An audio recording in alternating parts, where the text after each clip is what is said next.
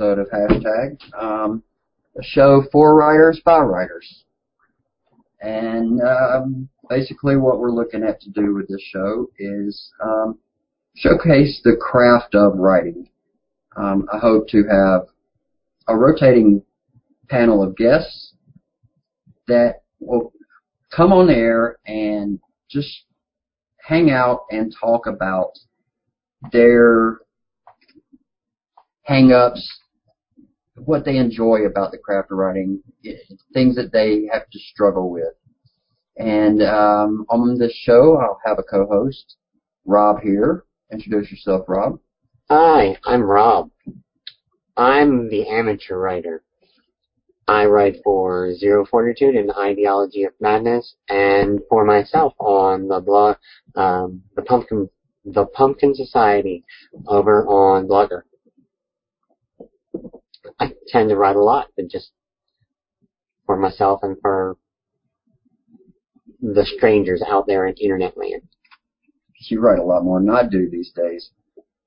And since it's our first episode, I decided to avoid trying to gather a panel of guests and asked our third John Horner Jacobs to come on.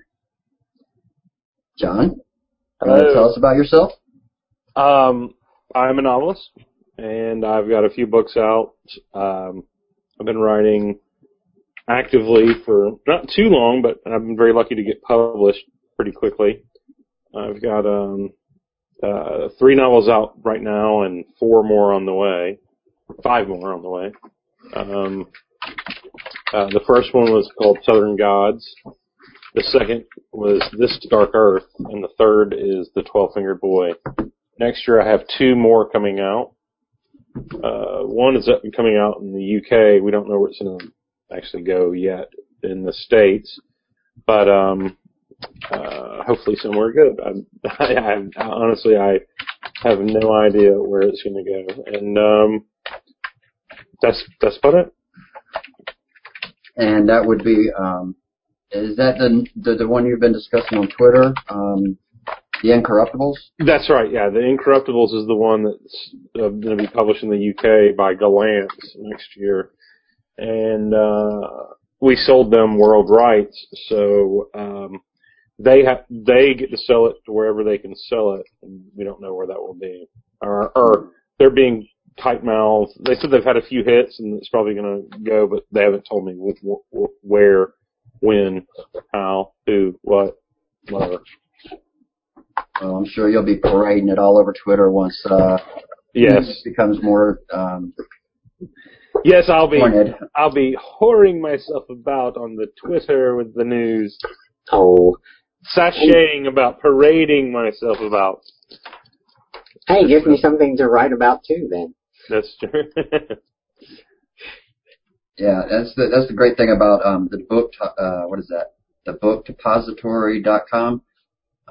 You can order UK books off of there and still get free shipping. Oh, that's great. I didn't know about that. I just cheat and use the Amazon UK site. Oh, really? Yeah, but the book depository, they never charge shipping. Really? And their prices are comparable, not quite as low as Amazon, but they're fairly comparable. Well, if you're not paying shipping, it's averages exactly. out. It's still cheaper, right? I think I always want to say the book suppository, but I don't think that really works. That's what I kept hearing. That would be painful. That would be every time I say it, I go towards suppository. Ass fetish. Okay. Then I guess we can move on to the topic at hand. When I thought, hey, I didn't say I just paused. There went the When I thought of what I'd like to do for the first show, I went through several ideas, setting up, how do you set up characters and how do you build characters and setting and, all the stuff involved in writing. But then I decided, well, for a published author, let's go back to the basics. I'm not going to ask you where you get your ideas, but I will ask, how do you decide if an idea is worthy to follow up on? Well, that's a really good question. I mean, actually, where do you get your ideas from is probably an easier question than that one. Are you asking me, right? Right. Okay. So, if you'll allow me just to do a little circuitous talking, the idea, well, for me, and I've said this before in panels, and I might have even said it on the last show that I was on with you guys, is a lot of people like books because they're page turners and because they are quick and they resemble the experience of being in a theater in a movie, right? And some people even write books to like the 3-act structure so that they are real, pacey, and they want you to finish it in a short time. Like, I sat down and I finished the book, and that is great. And that's. But I would like to suggest that. So as a writer, my relationship to a work is quite a long thing. I can't crank out books in 3 months. And also, I want my reader's relationship to my work to be a little bit more than like 3 or 4 hours, if you understand what I'm saying. Yeah. So, the ideas that I choose, and I hope I'm getting to the question you asked, the ideas I choose have to be something, because I'm going to spend a long time with this work, it has to be something that interests me and sort of, turns me on in some way. I have to be, because, and I have a sort of a bad record of this in my career, is I've sort of genre jumped, whatever. Where my first book is very horror.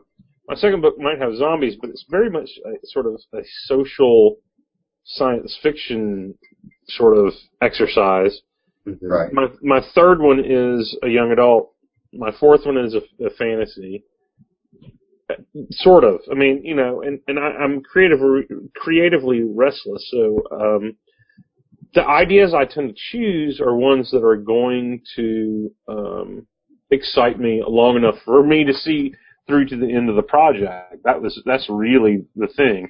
I mean, I wish I was sort of the writer that I already was in 4 books into a series. That would really be awesome. I'd probably have a different career path right now. But unfortunately, it does not interest me. So I choose ideas that excite me in some form or fashion. And I've really learned a lot, having now finished the 3 books in my young adult series, because, I initially found the idea that excited me and wrote it. And then what do? The next book, where you still have the same characters. So you have to find things that interest you about them for the second series. And as a writer, I want to try to do different things. I don't want to just sort of write the same book over and over. But that's just me. I mean, God, I wish I could write the same book over and over, and because that's what a lot of readers want. They want you pick up any sort of series that is really long-standing, and I'm thinking more along the lines of crime, and the readers have a sense of security knowing that they're going to get the same experience, So they come back to it again and again, and that's why series are more usually profitable. Well, this may sound stupid, but from just listening to people that read the series, I would say the Dresden Files is one of those that qualify. Right. It is, what's going to go on with the story. You're not, this is going to sound harsh, you're not reading to see the plot, you're reading to see how one or more characters changes over the course. You're not... Well, like in Dresden Files, I read it, and I'll be booed for saying this, but I can't read them anymore. I read so many of them that I just can't go back into that world and find and excitement in it. But it's like episodic TV. You go to read it, it's like, oh, okay, I'm going to go watch this episode. And you read that story, and then the next one comes out, and it's a continuation. I mean, there's some character growth in the stories, but, you know, it's still tame compared to what you can do in a one-off novel, because you can't go certain places with a series character. Well, spoiler, that's why he kills Harry. He's like, well, I don't have anything left, why don't I can kill him? And then we can figure out what to do from there. I mean, and I know the internet's kind of went crazy if you read him, like, oh my god, and blah blah blah, and I'm like, you don't obviously read any other genre of this type of urban fantasy, because this, he's taking a safe way here, because you can kill your character. It's you're God here. You can do whatever you want, and most everybody else doesn't do that with the formula. Because it is a formula. That sounds harsh, doesn't it? Yeah, I haven't read Changes. Well, I'm sorry, I spoiled it. No, but it's been long enough, and it's all over the internet. I already know what the premise is. Okay. But all right. Well, I've never read Dresden. I normally stay away from big series unless it's obvious they're finished and I can sort of get to the end. Fantasy's a different deal. Like you'll have multiple. I'm not saying urban fantasy, but like epic fantasy. You know, there is some promise of a fulfillment, right? Mm-hmm. You know, it could be 5 books or whatever. I mean, it's moving towards it's like fictional teleology. But I do think that, you know, for me, like I love Rex Stout. I love Nero Wolfe novels, and for me, they are very much comfort food in the sense that I know what I can expect these things from a Rex Stout novel. A great narrator, Nero Wolfe acting like an asshole that's being a genius, and I know that it's just going to follow these same lines, and that's really wonderful. You know, that's a different sort of type of series where there's no expectation of at the end there is going to be some great, you know, resolution of conflict, and they just sort of go on interminably. But it's like you know, it's like these wonderful little dramas, Arrested and Amber.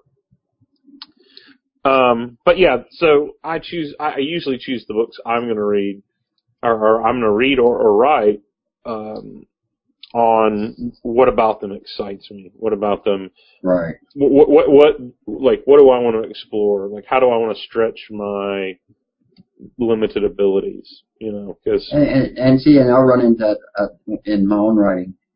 I tend to write if I go to the bookstore and I'm browsing the shelves and I have an idea of something I'd like to read. You know, right. I'm looking for this type of book and I can't find it. Well, that goes in my notebook. Okay, well, if I can't read it, I want to write the book that I would like to read. But that's the way to do it. And a lot of times, the ideas get so broad and out there that I feel ill-prepared. I feel like it's beyond my reach. I feel like I'm just not good enough to grasp the full concept that I have in my head.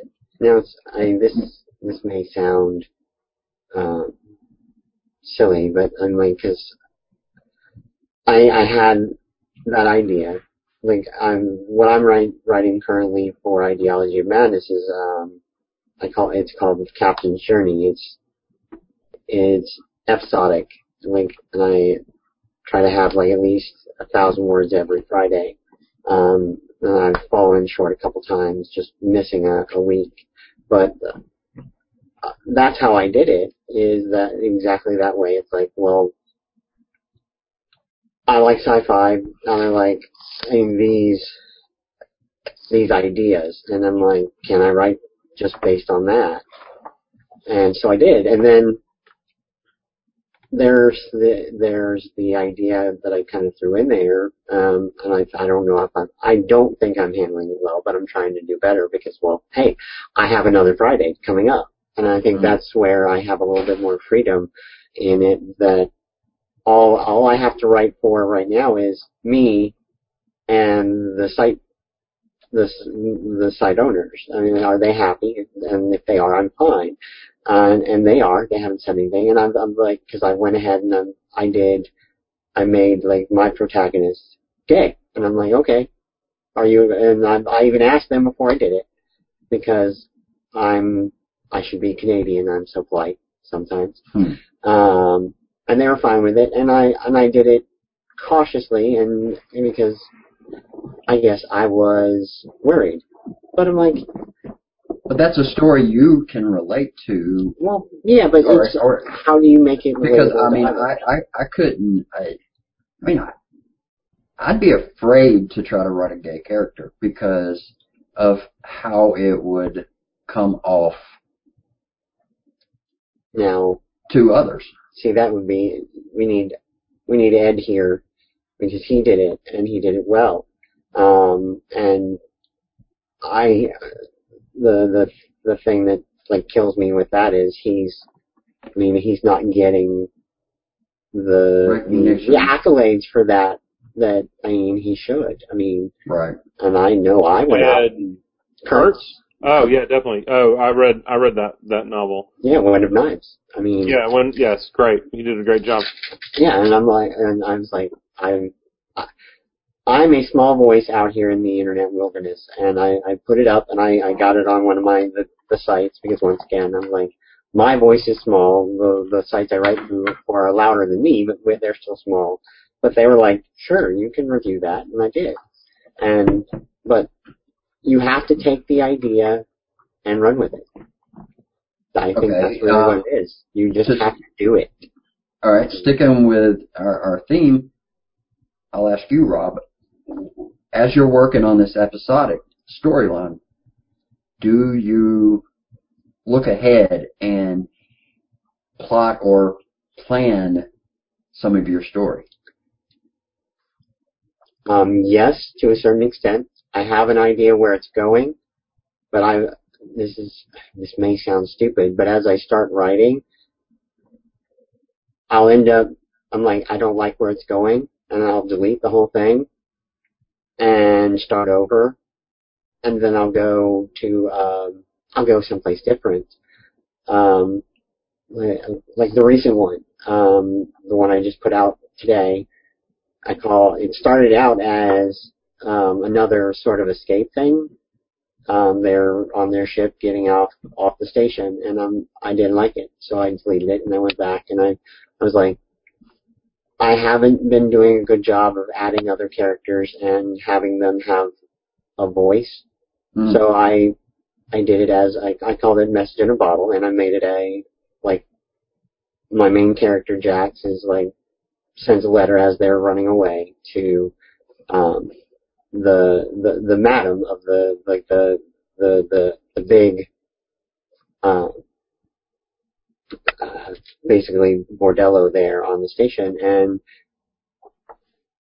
it gave me the ability to go, hey, I can just be as open as I want to be with the character, and he can say, I fucked up, I'm sorry, this is the best I can do, I hope you'll forgive me, without it actually being him doing it, because then I just go, look, now she's going to do something with it, and I just a pretty little thing where she's like, fuck, and then takes that and moves on, and it was like, oh, this does work, and so I publish, and will you, on your next episode or 2 or 3 episodes down the road, will you do a callback where you go back to something that happened in that and use it as fodder for the next story? Yep, that's the objective. That's where I don't plot as well.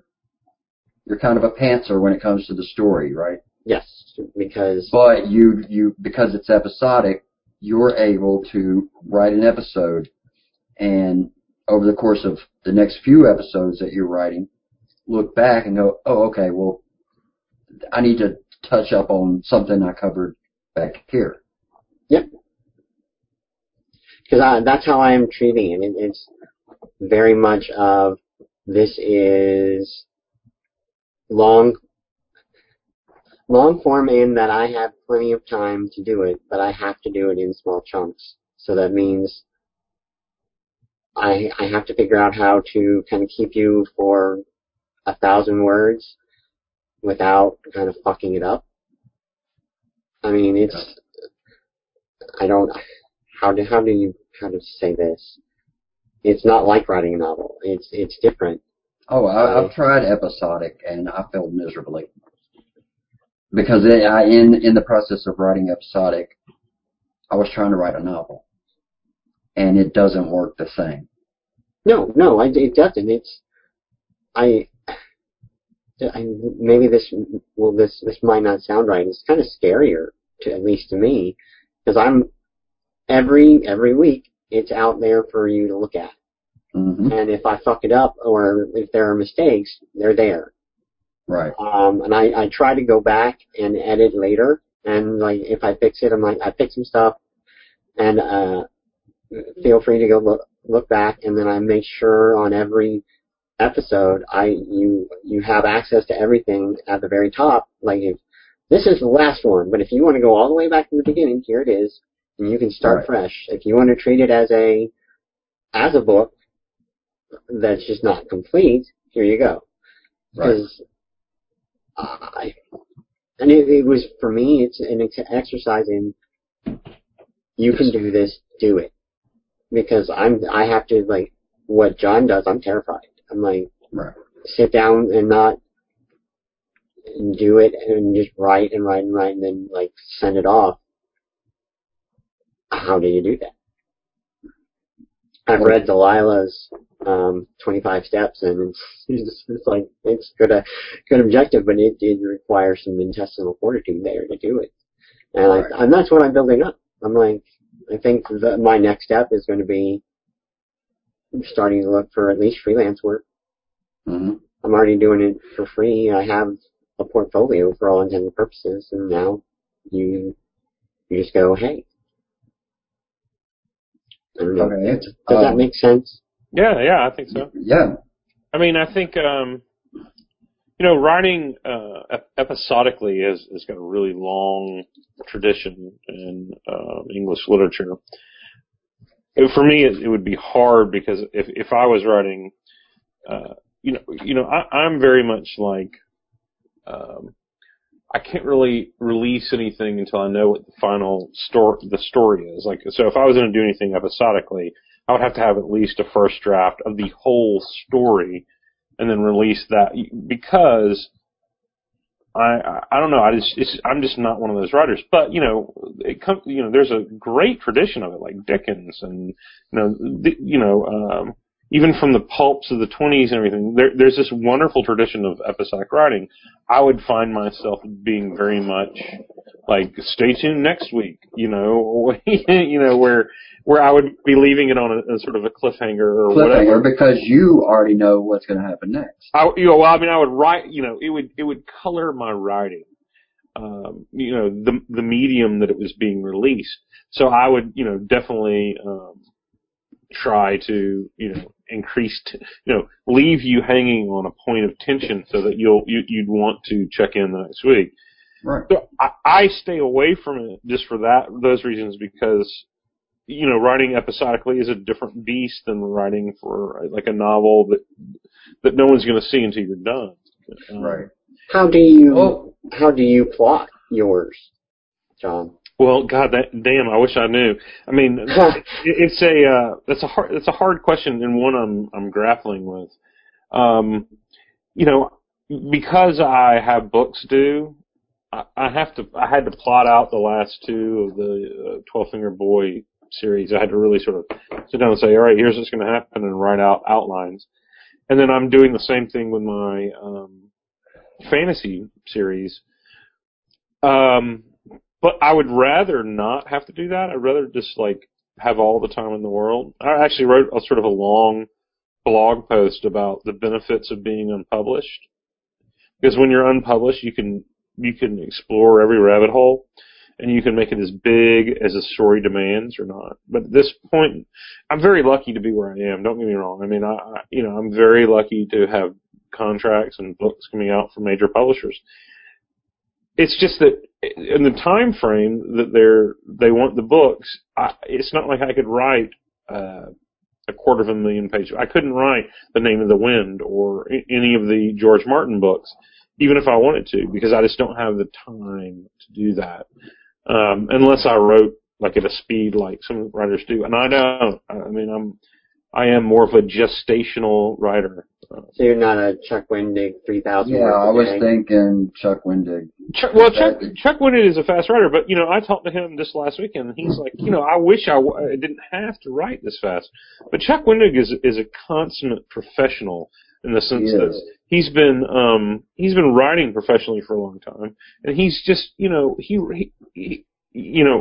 been doing it for so long. I'm sort of new to this. I started writing seriously at National Novel Writing Month in 2007. So literally, I've been only really doing it for 5 years, and I don't have any of those work habits developed. So, and I sort of go about things. I don't want to sound pompous, but there is Beethoven did what they call germinal motific construction. And I like to sort of create motifs in my books that keep getting hit on and developed upon, and especially in a series, because it's important there is some sort of, in one book, you have the same sort of thematic beat that you have in the earlier books. And you have the character's growth, but something that anchors the reader to the character. So I try to do those sort of germinal motifs that go through, and sometimes it's really hard. So I want to slow down in my writing. I really, and so that's one of the reasons why I'm going back and getting a job, because the pace that honestly they wanted me to put out books is just about 9 book every 9 months. Wow. I don't really want to do that. I want to take 2 years on the next one. I want to take 5 years. I want to write bigger books that are more ambitious in scope and more ambitious in theme and character, and I just can't do that. And, see, my grand book is the one I've been piddling with for several years. Is an epic urban fantasy. Okay. Taking the structure of an epic fantasy and moving it into the urban fantasy genre. I mean, just that broad spectrum of, epicness. Take it out of that. Yeah, exactly. It's very epic. Epic-y. Take it out of that made up world and throw it in, downtown Atlanta and New York, and just large, broad strokes. But that's the book that I talk about when I say I don't feel like I'm good enough to do it. Well, I totally understand you. Like, my deal is, even though my books are tending to get bigger and more like grander of scope, I really want to tell more intimate stories. I don't know if you ever read Imajica. Do you guys like Clive Barker? Yes. But Imajica begins, which is one of the best fantasies. I don't think people realize, but that is a pure fantasy. Yep. Oh yeah. And it begins with him saying, pretty much all the best stories or something like this. I can't recall. And there are no such things as beginnings, only the endings of other things, or something along that line. Is that the one that starts off with there is no true beginning? Or maybe, but I mean, I can go pull it off the shelf and read it. But it's something about 3 characters. So all you really need. Right. Characters. Yeah. And with those 3 characters, you can tell any really story you want. And so I guess I'm, it's funny is I tend to try. I'm tending to move to bigger canvases, but trying to keep it more intimate. Like it's just stories of I mean, ultimately, like at some point, I might just do away with. I'm not saying I'm going to be literary or mainstream or anything, but do away with so much of the trappings of speculative and just sort of focus on humans in conflict with each other and in love with each other. And well, in a way, that's what Clive Barker did when he moved to, something like Cold Heart Canyon. yeah, oh yeah. I mean, it had very little Excuse me. speculative trappings to it. It was Cold Heart Canyon was a very intimate story. I agree with that. And I think, the best stories are, I love speculative fiction, but, I guess one of the stories that sort of, like we were talking about, what stories you choose, the one that sort of keeps scratching at the surface of my consciousness is the story of a couple of kids, I'm from Arkansas, and a lot of my books are set in Arkansas, and I'm fascinated. I'm horrified by Arkansas, and I'm disgusted, but I'm also fascinated by it because I am a product of it. So I'm also horrified and disgusted by myself in a lot of ways. And not just like my physical form, because that is only temporary, but like my opinions and my feelings on things. The story that really draws me is a story that I've already got a title for and a general plot, which is set in World War II, and it's in a Japanese internment camp here in Arkansas called The 17-Year Cicada. And it's just about a boy that befriends, a second-generation Japanese boy, which they call Nisei, befriending a half-black girl. And so they're both on this they're both in these half-worlds where the boy is not a first-generation Japanese, and he's really American, but he's in an internment camp. And a girl who's trapped in her skin by being half-black in southern Arkansas. And so, that's really the story I want to tell. And there's nothing actually speculative at all about it. And that's really a story I would love to read. That sounds really cool. But but that's just the setup. I don't know how if that's what I'll do yet. If one of my other books take off, I will write more along those lines. Don't get me wrong. Right. I will sell. It's something I will sell out, but you do what pays the bills. Yeah, exactly. Well, the objective is to write something that gives you the freedom to write the other things you want. Right. Yeah. I agree with that.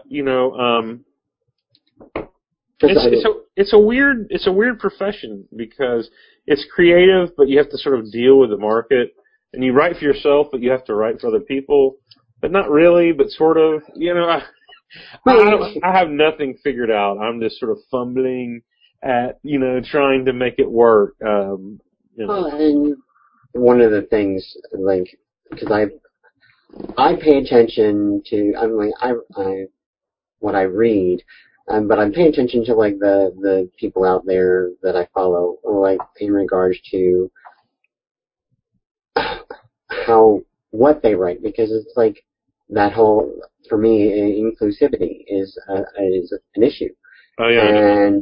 And one of the things that is kind of off-putting there for when I think of stories that I would like to write is you get a lot of people are like, well, if you don't like what's out there, write it yourself. And I get that argument and I should, but this is going to sound horrible.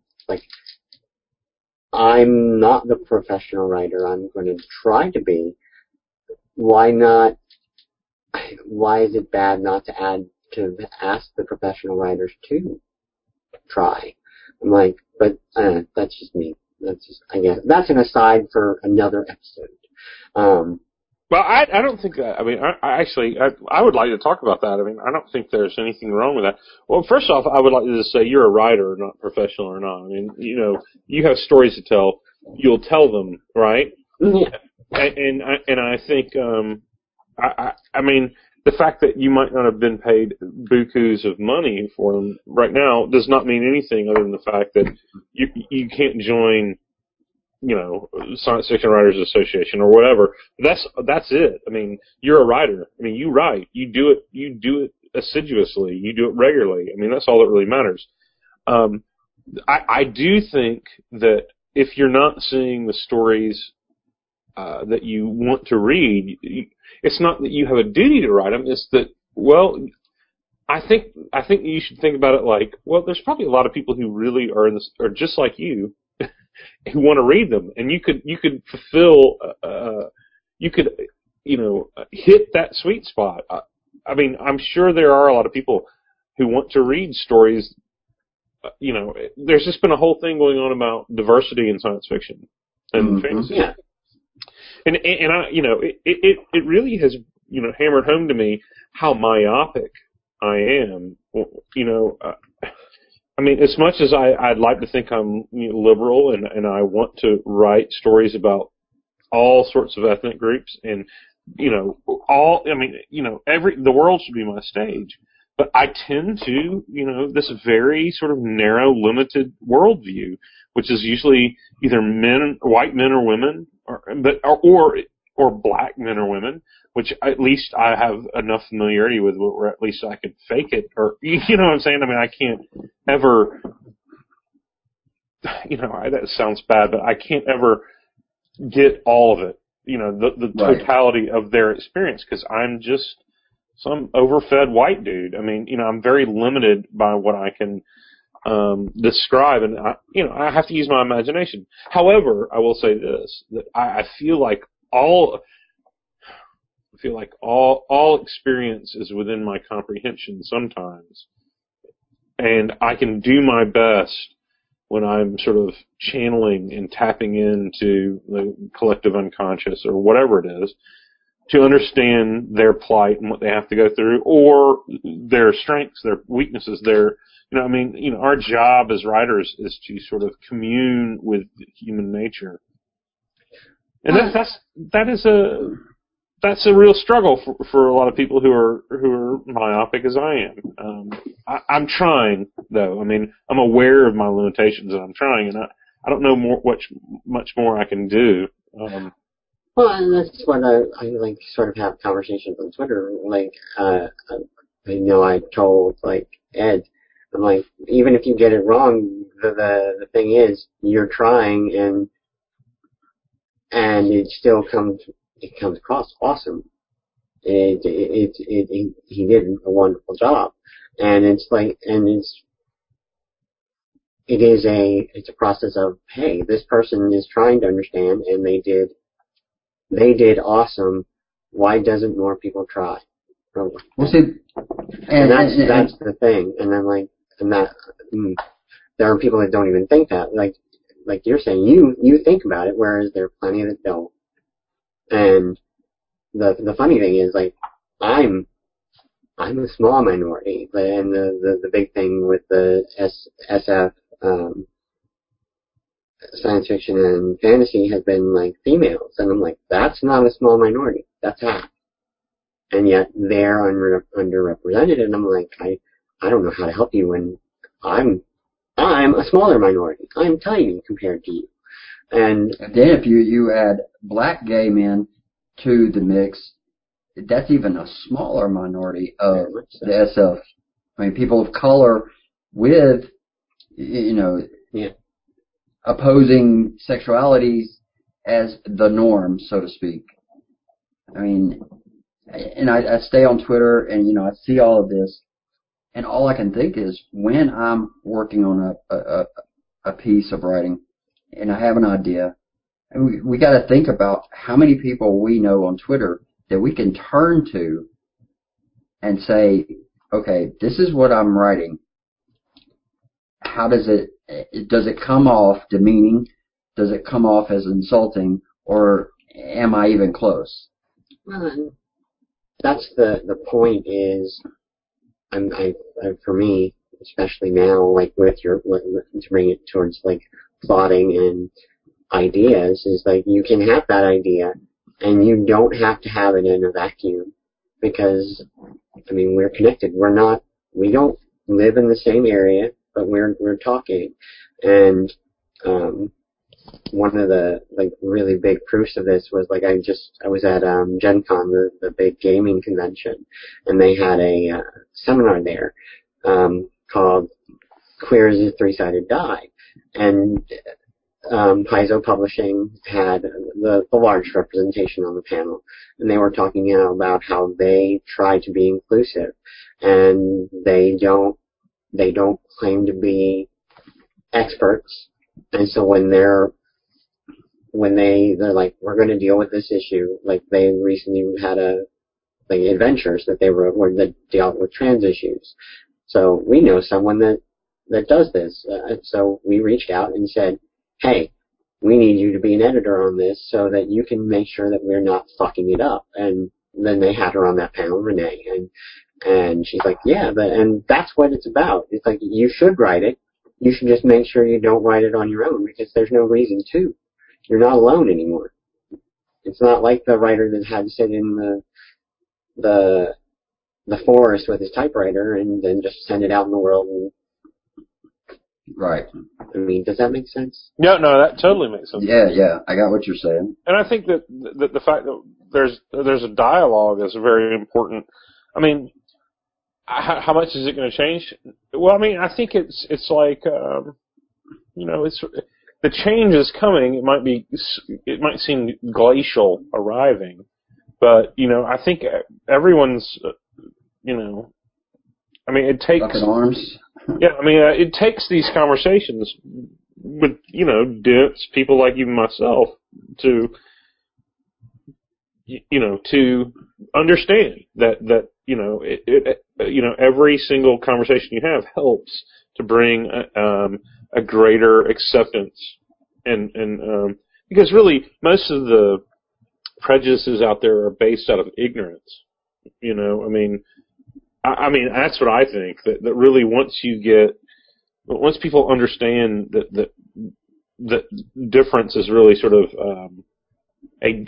people's differences are really sort of strengthening and enlightening rather than demeaning or whatever preconceived notion they have, that we get a little bit closer, I mean marginally closer to acceptance. I hope so. And that's what I don't understand. Because at the end of the day, every single one of us are human, and we all, from the time we wake up through the day till we go to sleep, every day after that to the day we die, we all suffer the same human conditions. I mean, poor, rich, white, black, gay, straight, male, female, it's the same thing day after day. I mean, it's just a matter of surviving and making it to the next day and, taking care of those you love and just trying to, I mean, we're all just trying to fit in to another group who's also trying to fit in. And it shouldn't matter. It should not matter at all. What color, what your sexuality is, what your gender is. None of that should matter. Because we're all going through the same thing. Well, I mean, I agree with that on on sort of an abstract level, but I mean, do I have it as hard as people, refugees in Darfur? No, I don't. Do I have it as hard as, a transsexual or of color? No, I don't. I mean, like, I can't even. I understand that there's differences in what we can relate to. There's levels.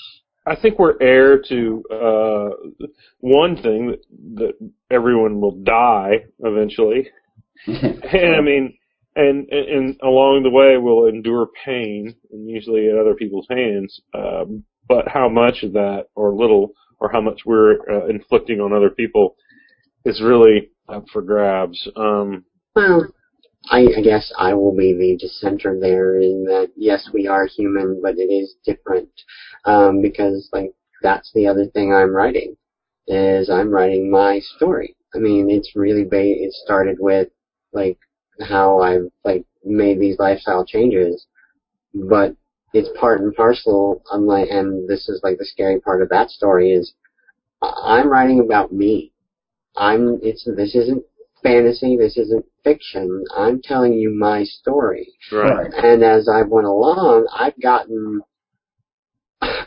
I'm like, these are people that I didn't even know were reading it, and they're like, I'm sorry. They've told me I'm sorry, and I'm like, what? And they're like, well, I said this, and I'm like, oh, you did, and I think I just kind of, like, scabbed over it, and I'm like, well, I've had to go, apology accepted, and I didn't notice it at that point, but I'm like, I'm fine, and then there have been points where I've had to sit down and just to go, am I okay with that?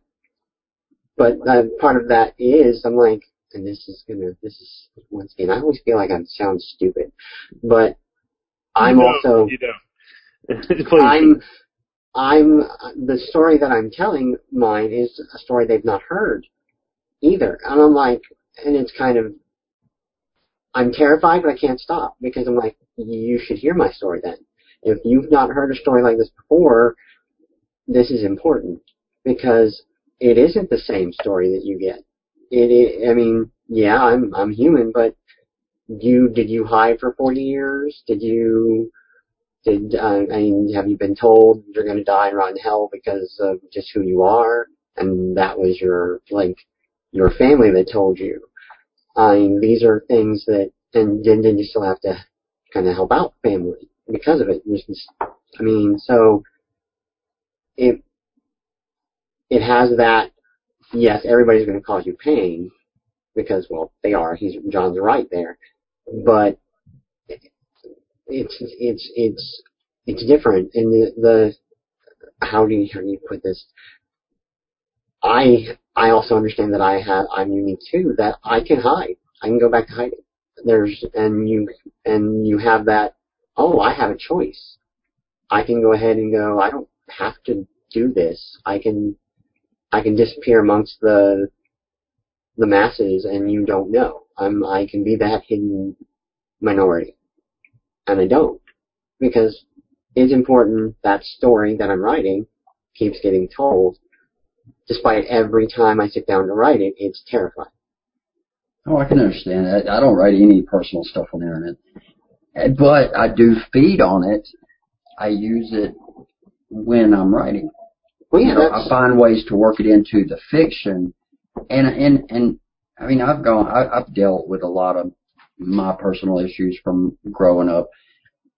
But it took crystal meth to deal with it, but I got past it, and and now it's all fodder for my fiction.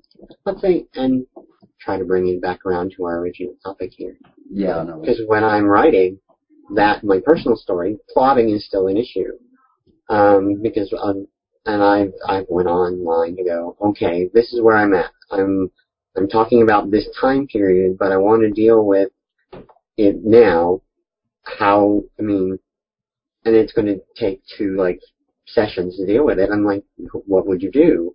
And then I've ended up talking on Twitter with Rita and Kristen, and they're like, do it. Don't worry about it being out not chronologically, because you can most probably make it make sense. And then after bouncing it off them, I'm like, I can. So I'm like John said, I'm a new writer, so you have to go through those sort of growing pains where you got to trust yourself to just do it, and you have to kind of build up that confidence where you go, fuck it, we're going to do it, and then kind of deal with it afterwards. Well, here's the deal for all of us, every writer, me, I don't care who you are, you're hazarding a part of yourself, because if you're writing, unless it's just some purely academic exercise, you are dredging up parts of your psyche and every character is an aspect of you. So, and I guess this ties into what we were saying earlier. Like, I think it's important to write about, be diverse in your writing because, for example, all children are bisexual and they don't recognize race, really, Mm-hmm. And we were that way at one time before social constructs got sort of calcified. So, in a way, when you're writing and you have a broader spectrum of characters that you're not just playing with, but they're all aspects of you. They're all parts of you, and it's important that you treat them with the honor that they need. And so, like when you were talking about plotting, I don't know if plotting is so important to me as it is that my characters act in ways that only my characters could act in that situation. So that they are being true to themselves, and consequently I'm being true to myself, if that makes any sense. Mm-hmm. Yes. Because bringing that up, when you're writing your story, and okay, you said the character has to be true to him or herself, or they have to act in ways that only they could act. right? When you're outlining or making notes, or before you actually start doing the writing, do you know where those through lines fall? Do you know, or is it the act of writing itself that brings those out? Sometimes the whole thing changes. Sometimes the whole thing changes on just a line being said. Sometimes I know the end of the story. My first book, I knew the last image before I even knew what not the last image, but the climax is going to be before I even started the book, because it was more of an intellectual thing. I don't know if you've read my first book, but it was all about the sacrifice of a bull. I knew that was going to be the climax, because it just happened that my character's name was Bull. So anyway, and I knew the scene. I need some images I wanted to hit. But now I'm writing books that are totally outlined. And I just sort of fumbled toward that one, toward those images, and sort of found them in the dark, as it were. But now I'm writing more along, more along a train track. I've plotted it out. Right. I know what it's going to go by. But if something happens, during the course of the telling, I have to make sure that I follow. Like, I would be remiss in my duty if I did not sort of explore it at least enough to see if it's viable. And sometimes it's like an epiphany, and sometimes it's like, oh, that's a great idea. That's really going to derail me. I need to just keep on going what I'm doing and keep that idea, and sort of see if I can work it in. Or if it is like a cloud break, and a deluge, it's like, okay, you have to change what you're doing, Right. and you have to go and revise the rest of this book's outline. Because,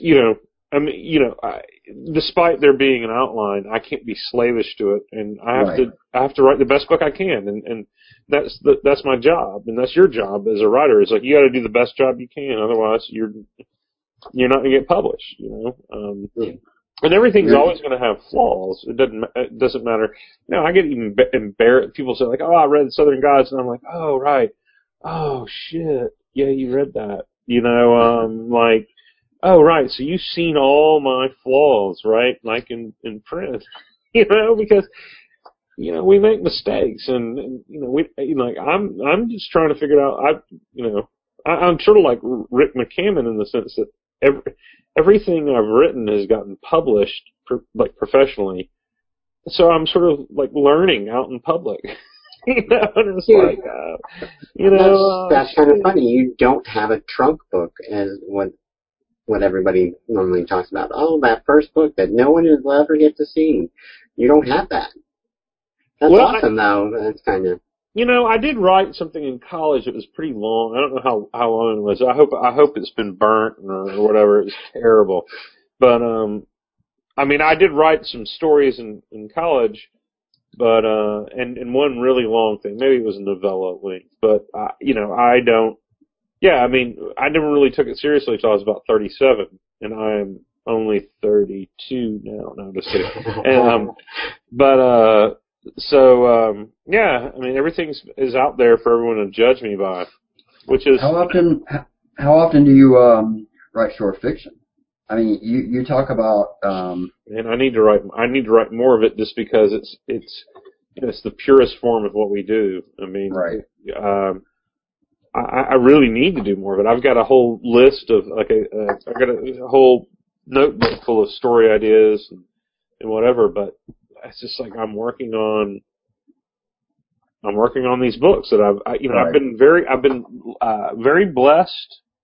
I'm an atheist, but whatever, I'm going to use that word anyway. I've been very blessed by the fact that my agent has sold like everything I've written and more. So about a little bit more than a year ago, we had sold 8 books, only 4 of which were written. And I just don't have time to write any stories. But I love writing short stories. I'd like to get better at it. I don't think I'm very good at it. But I'm really good at people giving me money. No. Everybody's good at that. I love that. I'm good when people say, you know what, I need a story about this. And if I'm interested in it, I'll go, great, I'll write that. If I'm not, I'll just be like, no. As a professional writer now that I've got books out and I'm, really getting paid for this stuff, I don't get invited to any short story stuff. I wish I did. But then the things I do. But you're not known as a short story writer. No, that's true. No. I have a collection of 4 short stories out, and I've got a few more. Most of my short stories are crimey literary stuff that I'm not really, because I can deal with a mood or something. I'm sort of trying to figure out what I'm going to be stylistically when I grow up.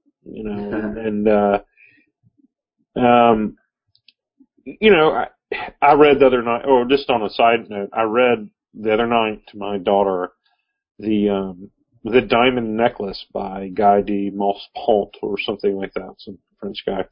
But I read when I was a kid, Maupassant. That's right, Maupassant. And that's a perfect story. It's really just like a perfect story. It's the perfect length. It's about 2,000, maybe 2,500 words. It's got revelations. It's got character growth. It's got this killer ending that's just like, wow. And I read it to my 12-year-old, and she was like, oh my God. This is the fucking most awesome story ever. It's so bad. Like, why would the author, and then she was like, why would the author be so cruel? I'm like, honey, it's, the author's job is, and I didn't say fuck, but the author's job is sort of fuck with you. He's there to mess with your emotions, or she is. And, that's the sort of, the game we're playing is like, we are, messing with your emotions. Anyway. Yeah, I was going to say, I kind of hollered at Karina Cooper earlier this week when I finished her Gilded. I'm like, oh, how dare you! You tore my heart out. She's like, ha ha! And I'm like, that's not what I wanted to hear. No, that's right. Yeah. That's the way to do it. It's like, yeah. It's like, and I think, I'm guilty of this too. That's probably why a lot of authors are now, you'll get used to a character and they'll kill it off. They'll kill him or her off because they know, that can mess with you. And, not just mess with you, but, manipulate your emotions into. And it seems to me that there's an upsurge in short story writers these days. No, yeah, that I can give you an answer. It's become viable again. Right, with online magazines. Well, magazines were dying, and there was no outlet, and then it became not just self-publish, but you could, well, actually self-publishing, Amazon, Kindle, you're like, oh, I can write a short story, and I can make some money off of it. Yeah, and you'll make more than you'll make more than you'd get, subbing from some semi-pro mag. I mean, what are they going to pay? They're going to pay $25 or whatever. Or an issue of a Kindle copy of the issue. Yeah. I mean, I'm not going to say I made a mistake, but I published a few short stories. When I first started writing, I focused a lot on short stories. Because really that's where you learn your craft. The short stories, you learn economy and you learn getting it all right in fewer words. I mean, it's like, it's a higher art form, honestly, to me, than novel writing. And I'm not trying to belittle myself. I think I do something that a lot of people can't do. But because novels take they take a lot. I mean, to write a good novel, and I'm not saying that I've written good novels. I'm just saying I'm doing the best I can. That takes a different type of discipline. But a great short story writer, some of the best, maybe like Laird Barron or Kelly Link or Chekhov. I mean, like great short story writers. It's an art unto itself, and I think it's probably the highest form of prose. There's a guy who's doing a lot on, what is it, Beat to a Pulp? I think he's on Beat to a Pulp quite a bit. The website, Funk. What is his? Matthew Funk is my. He is, man. We share an agent. I actually have prolific when it comes to shorts. He's a fantastic short story writer. He is also a really good novelist. He just hasn't got one in yet, but he will soon, I'm sure.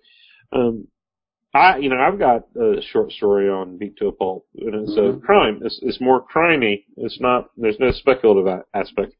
It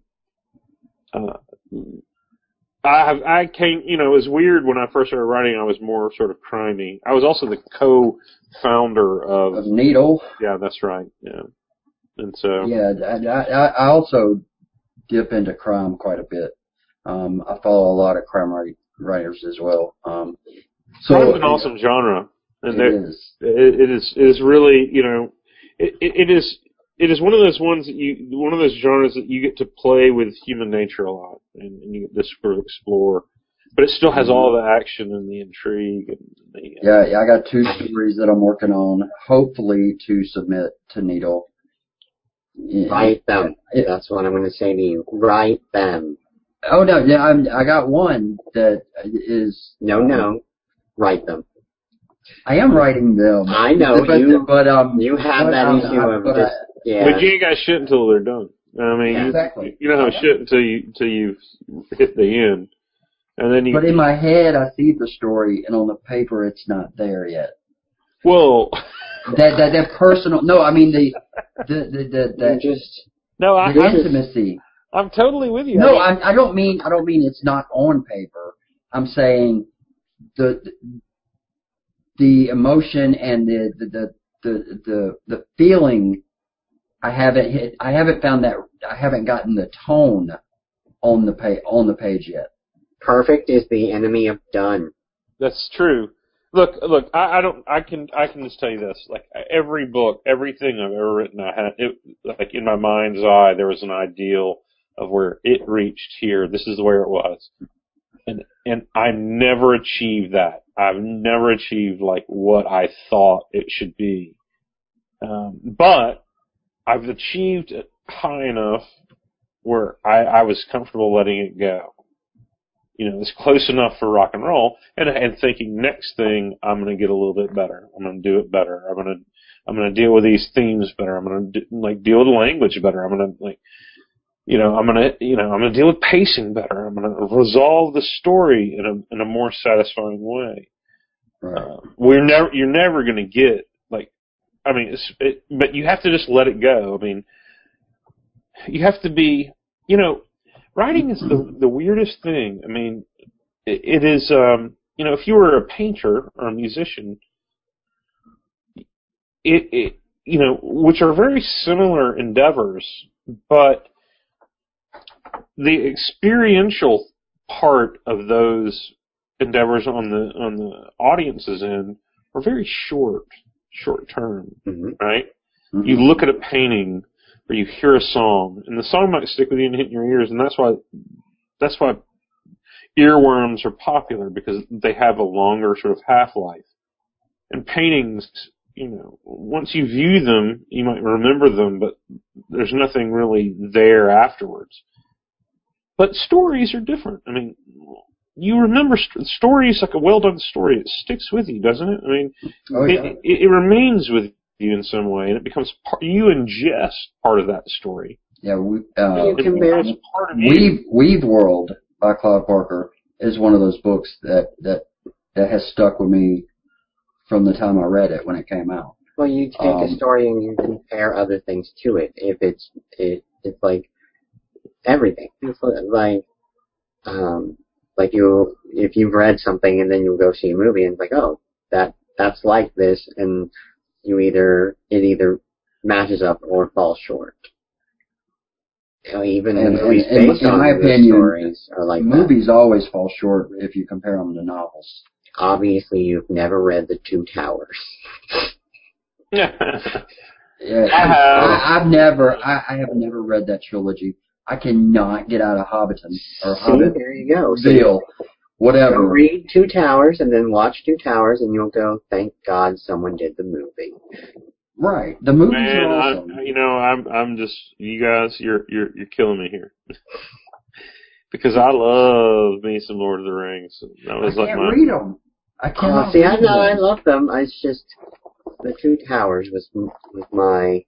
I will say that we're back to movies. I will say that the only movies that are as good or better than the books are Silence of the Lambs. Yes. And what is the other one? I don't know. It's a close call. Godfather. I think Godfather probably as a movie is as good as the book, though there are some really great scenes that are omitted. But I have the book. I bought it. I caught it at Goodwill the other day, and I still haven't had a chance to read it. Have you ever read it? I haven't read Godfather. It's a fantastic book. It's good. Yeah, I highly recommend reading it. Yeah. Also, I really like Fools Die by Mario Puzo, which is it's not in the Godfather world. It's about a degenerate gambler, and I really enjoyed that one. And the Sicilian's great. A lot of people, it's like a fable. It's like organized crime fable. It's wonderful. I'm working on an organized crime zombie story in my notebook also. Are the zombies organized crime, or no? It's organized crime dealing with a zombie apocalypse. Awesome. That's interesting. I like that. I will not recommend you watch La Horde, which is a French film, but it is a fantastic film. What's it called? La Horde. La Horde. I don't know how the French pronounce it, but it is on Netflix. But you don't want to watch it because you're doing your own story. But it deals with some of those same things. I'll finish mine and then watch the movie. Yeah, that's true. Yeah, that's the way you should do it. Yeah. Now we are. Yeah, I think we're about it. We are. Yeah, we're over our length that we hoped for because we are verbose. Yeah. So we'll call it. We'll call it done for this episode, and time of death. Yeah, and where can everybody find everybody? We'll start with John. Where can people find you? You can find me online on the Twitters at John Horner, and Horner is spelled Hornor. Or you can find me at my website, John Hornor Jacobs, and that's JohnHornorJacobs.com. Okay. Rob? And there I will try to sell you various things. You can find me on Twitter at Grimgaroth.